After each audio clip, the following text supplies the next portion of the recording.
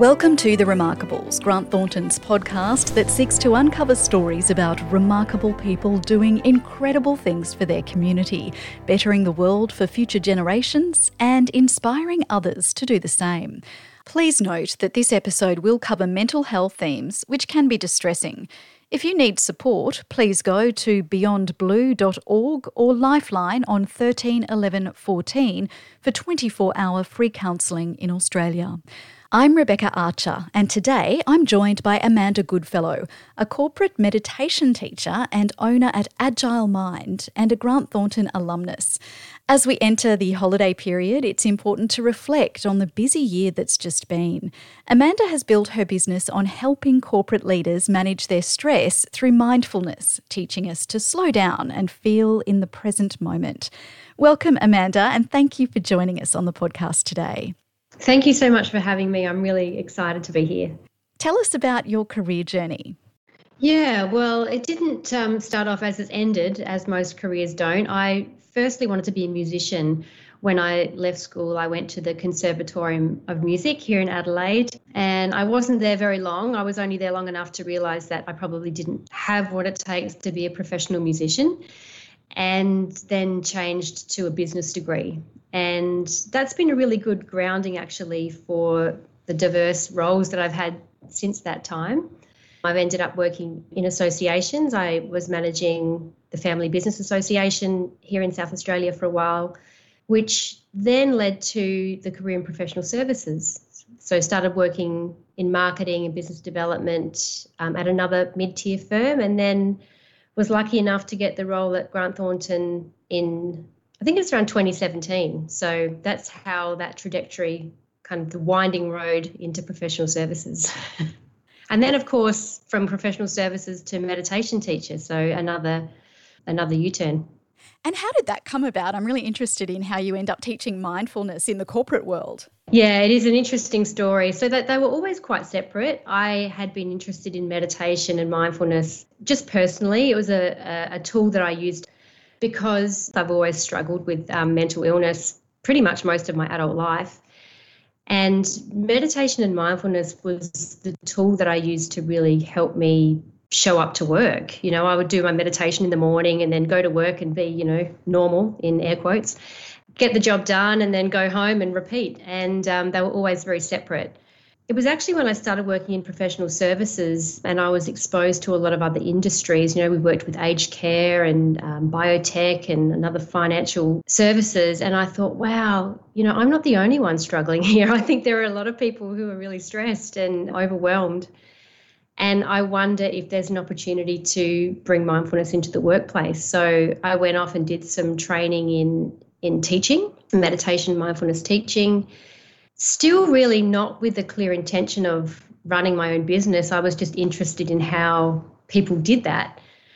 And then quite, I suppose, organically, people started to find out and they said, oh, can you come and run some sessions for us at lunchtime? So it was sort of just really experimental to start with. And then, over time, I think I just saw the need become really obvious. And I launched Agile Mind in 2019. Can you give us some insight into what mindfulness actually means and when your interest in this really peaked? It's such a great question because the word mindfulness just gets thrown around everywhere. It's like mindful parenting, mindful leadership, mindful this, mindful that. And it's like, I think there can be sort of a misconception about what it actually means. And it's actually it's really simple. The word mindfulness means bringing our attention to what's happening in the moment with curiosity, with a willingness for it to be just as it is. And, it's just so simple, but it's also really difficult because humans are always really placing judgments on our experience. Things are good, bad. We want it to be other than it is. And so we get sort of stuck in our own stories and tangled up in our own heads. And the practice of mindfulness is really just creating a little bit of space so that we can see things more clearly, that we can, regulate our nervous system, that we can come back to this place of presence and awareness where our body is not releasing stress hormones. We're just in a much better place to be present with other people, to collaborate, to come up with good ideas, to innovate. So its power is immense, but the actual practice is really simple. And I think that's why I like it so much. You asked when my interest in it really peaked. And actually, I think it was being at work and sitting in a boardroom, surrounded by people who I could see clearly were struggling or clearly were using behaviours that weren't helpful for them to thrive, but they didn't know any other way. There were no other tools. We're not taught this at school. We're not taught this at uni. And I felt really strongly that this was something that, all humans need to learn. And that's where it became really important for me to start doing the business. You detailed your personal experience in a TED Talk. I wonder if you would be willing to share what that experience was with our listeners. Yeah, the TED Talk last year was so much fun. I loved it. I was so grateful to have that opportunity. And the theme of the talk was talking about how, as human beings, we spend a lot of time distracting ourselves. And we have all these really sophisticated ways of not being present with ourselves, like, scrolling on the phone, having a couple of drinks every night to unwind, or perhaps we have a strange relationship with food. And I couldn't have done that talk even 5 years ago. I think I was still really ashamed of my experience. I had an eating disorder when I was younger for about 10 years. And a lot of that was around not wanting to feel my feelings, not wanting to be present with pain and uncertainty.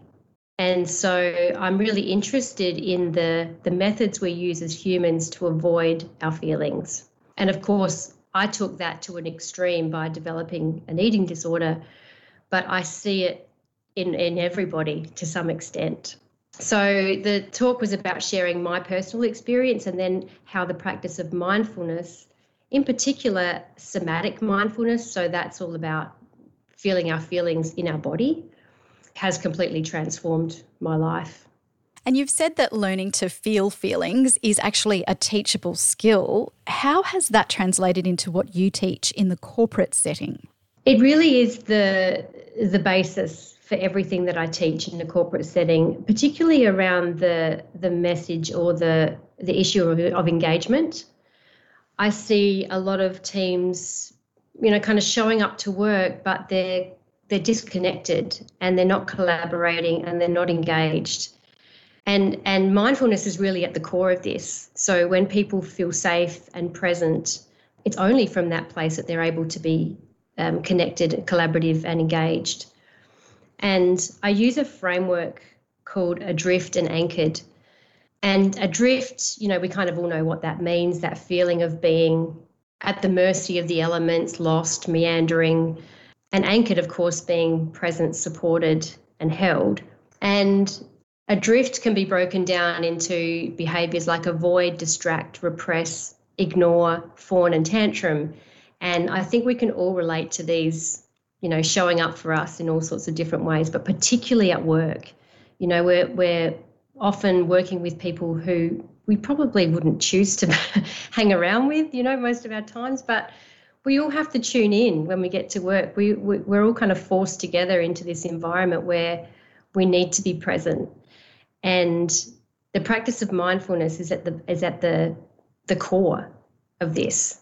So I like to imagine teams, the power of a team that can be present and take ownership of their own emotional weather patterns is hugely powerful.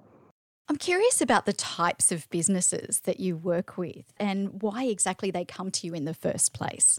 Yeah, I've been so lucky to work with, some of the biggest brands in Australia and they're all really different. So it's hard for me to say I specialise in one industry. I particularly like working in professional services because I understand it and I understand the unique nature of their business. But I like working with any organisations where there are people who are stressed and overwhelmed. And I think if we, put the lens over any sector right now in Australia, that includes all of them, we're trying to manage so much change. We're working with deep uncertainty, complexity. The goalposts are continuously moving. So we really need to give people skills to help manage their own well-being. And, I see workplaces offering things after the case. So, the EAP services and support services, which is wonderful, but I'm not seeing a lot in this preventative space. And that's where I think mindfulness can really come into its own. Amanda, what's the biggest learning that you teach corporate leaders around mindfulness? The biggest learning is self-awareness and helping people to recognize their own red flags. So those adrift behaviors that I mentioned before can really go unnoticed and sometimes even celebrated. So I'm thinking about those fawn behaviors, those people-pleasing behaviors, and speaking from personal experience as a lifelong people pleaser. In a workplace, they can be really celebrated and makes them really sticky and hard to move. But underneath that is perhaps someone who's actually really traumatized and someone that's really struggling, or that person that's really aggressive at work. And so everyone kind of just does what they say because they're afraid they're going to, start yelling and behaving badly. I see all of these behaviors in a workplace that are sort of normalized. And if we look under the hood a little bit, being able to bring some awareness to these behaviours in a work team is the first step. They take a little while to shift sometimes, but if we're not aware of them and they're just playing out randomly and reactively, it can be really damaging. So the most important is bringing self-awareness, and then mindfulness is a tool to regulate people so that they feel safe enough to implement change. And of course, at the moment, we're coming into the holiday season where, there might be some quite tight final deadlines and last minute things to get done before the break. Do you have any tips for the corporate world as we enter this particular period? Yeah, every year it's the same, isn't it? Things just start to go really crazy from now until this race until the end of the year. And I think one of the things I like to say is that, mindfulness doesn't make that go away. Christmas is going to be crazy and busy, and there's going to be a lot of inputs coming in at all of us, no matter what, no matter how much we meditate and how much mindfulness we practice. But what it can do is to help us prevents us getting stuck in the washing machine, is what I like to call that feeling of just being sort of tossed around by the elements. It can help us feel more grounded, that we have a sense of agency over what's going on. And when we have that sense of agency, we just make better choices. We might find ourselves perhaps saying no to a couple of those Christmas parties that we automatically would just agree to go to. We start to bring more awareness to how we're feeling emotionally and physically. So we start getting more in tune with our physical cues, like when we're so exhausted that we know that a better decision is to stay home and rest. But yeah, I guess one of those, the main message is that mindfulness isn't a silver bullet. It doesn't make everything rainbows and unicorns, but it just brings the power back to us and helps us to make much more informed, kinder, compassionate decisions and set kind and compassionate boundaries.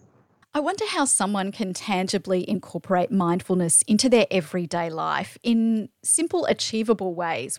You might have someone who is quite tightly wound and they think that's just not my personality. I couldn't possibly achieve that. But I'm sure that there are ways that they can take small steps to get there. Absolutely. And, I often talk about my entry point into meditation was pure resistance. It just wasn't something I was interested in. I thought it was for hippies. I thought it was for people who were already relaxed, earthy type people. It wasn't for me. I was a type A perfectionist, doer. It just wasn't in my realm at all. And so I can really relate to those people who say, oh yeah, meditation, good for you, but it's not for me, because there's a lot of misconceptions about it. It's not about sitting quietly in a dark room every morning. It can be if you want it to be, but the practice of mindfulness is an active practice. It's what we're doing when we're writing an email, when we're driving the car, when we're waiting for a coffee. There are all those tiny moments where we can come back to the present moment. And we do this through connecting to our senses. And we can do that anytime, anywhere. It's free, it's accessible. It's just remembering to do it. And in fact, the word mindfulness in its original sense, translation is remembering. And it's remembering to come back to this place of balance. So I particularly like working with skeptics and those people because I see myself in them. They're really wound up tight. I haven't got time for this. So mindfulness is about how often can you come back to this point throughout the day. It might take 2 seconds. So little and often is my advice. And what are some examples of how to make that connection? Is it something where you might, in terms of using the senses, look around and start to notice things that are around you, or really tune into the sort of smells that are happening if you're standing waiting for a coffee, for example? Yes, all of those things. And everyone will sort of resonate with a sense more strongly. So some people can really feel the connection to their feet with the ground, or they can feel sensation in the body really easily. For other people, that's a little bit more difficult, so they might need to use movement. So going for a run can be a mindfulness exercise. Taking a smell of your coffee before you gulp it down, or actually going outside to eat your lunch rather than scrolling on your phone, sending an email and eating a sandwich at the same time, which, we've all been there. So using any of your senses to connect. When you're connecting to your senses, you're in the present moment, even if it's just for a second. And of course, I would imagine that there's a pretty strong correlation between mental health and mindfulness. Do people who practice mindfulness have lower reported mental health challenges? There's a whole ton of research now to support this, and the research still is very much in its infancy. So there is a lot of work still to be done, but the early evidence is really compelling. Mindfulness really only became back into the Western vernacular in the 70s through the mindfulness-based stress reduction. So that's sort of the gold standard, this 8-week mindfulness program, which shows, physical changes in someone's brain. If you practice mindfulness for 8 weeks, the amygdala actually shrinks. So there's a physical changes in our brain when we practice meditation, mindfulness over 8 weeks. It's really not a very long time, and it's a 10-minute meditation. Research is also saying now that we only need 10 minutes 3 times a week to make these physical changes in our brain. It's really not very much. So the practice of mindfulness and being present and in the moment seems to me potentially at odds with the traditional fast-paced environment of the corporate world where there are deadlines and productivity is seen as a gold standard for people. So I'm wondering how you reconcile the teaching of mindfulness in a space where perhaps it hasn't necessarily fit previously. Absolutely. And that's one of the biggest barriers I face is, going fast, multitasking, doing all the things on my list are key to my success. This is how I succeed, is by doing all the things. And I'm not saying that has to stop. I'm saying that mindfulness will help you achieve your list more successfully, and slowing down momentarily will improve your performance exponentially. So it can feel a bit counterintuitive that you're asking me to stop and take 3 breaths. But once we start to build in the habit of, I know when I take 3 breaths before I start this email, I don't have to rewrite it 3 times. We make less mistakes and our performance is greatly improved. It's simply just learning how to build that habit into our daily work systems. And the work that I'm doing with corporates at the moment is how do we build mindfulness into our practices, into our systems, into how we run a meeting? Because it's then not something that you have to remember to tack on yourself. It's something that's embedded into systems and culture. And that's, my dream moving forward, that this is how organisations work. And how have you found businesses? Are they receptive to that kind of approach? They have been way more receptive than I thought, to be honest. I think the time is right. I think we've tried a whole lot of things that haven't worked, and people are ready to do something different. And the big change I feel is when people actually experience what it feels like to come back into this place of balance, of presence, and they go, wow, I haven't been there for a while, and that actually feels really good. It really is just about knowing how to get yourself back there, because it will be a little bit different for everybody. And once you've found a technique and a tool that works for you, That's a superpower you have for life. I've been really pleased at how perhaps some of the sectors I thought may have been a little reluctant have taken this on beautifully and have reported some really significant changes in the way they've done things. So it's been amazing. Given your experience and expertise in this area, I wonder what you think about what more can be done at not only a personal level or a corporate level, but also a government level to prioritise mental health and these kinds of mindfulness practices in the workplace. There is so much that can be done, and it is pleasing to see that there is change, but it's happening way too slowly. I have been fortunate enough to go and run some mindfulness sessions with eating disorder patients here in Adelaide at the Women's and Children's, and that has felt really groundbreaking. It's a small grant, it's a 6-month program that we're running, but it's a start. It's frustrating to see that a lot of our solutions to mental health are cognitive-based, so cognitive-based therapies, and certainly not to discourage that. It has been helpful for me to some extent, but it's missing a very big part of the picture, which is our somatic response. And so I would be interested to see more somatic-based therapies being offered and also more preventative strategies. I feel like we just want to stick Band-Aids on people once they've broken, and there is a lot that we can be doing in this preventative space, and mindfulness plays a huge part in that. And just finally, Amanda, is there anything exciting that you've got coming up in this space for your business? So many exciting things. It's a really good time to be in this space. I have been doing a lot more keynote speaking. It's something that I'm really interested in doing more of. I'll be speaking at the Australian HR conference here in Adelaide next week, and hopefully more keynotes on the way for next year. In the meantime, I'm running 8-week programs here for corporate businesses, and they can be run, face-to-face, also online. So that's really exciting to be able to work with some businesses, all around Australia. Otherwise, it's really an evolving space. I also have quite an interest in the aged care sector and how we can help support families who are putting people into residential care. I know that's really difficult for families, but it's also difficult for staff. So helping people navigate that space has become a new project for me recently. So yeah, lots going on. Amanda, thank you so much for your time today. It has been absolutely fascinating to talk to you. How can we continue to follow you beyond the podcast episode and get involved potentially? Thank you so much, Rebecca. Yeah, so my website is agilemind.com.au, and I'm on all the socials, AgileMindSA, or I mostly post through LinkedIn, so you can follow me there.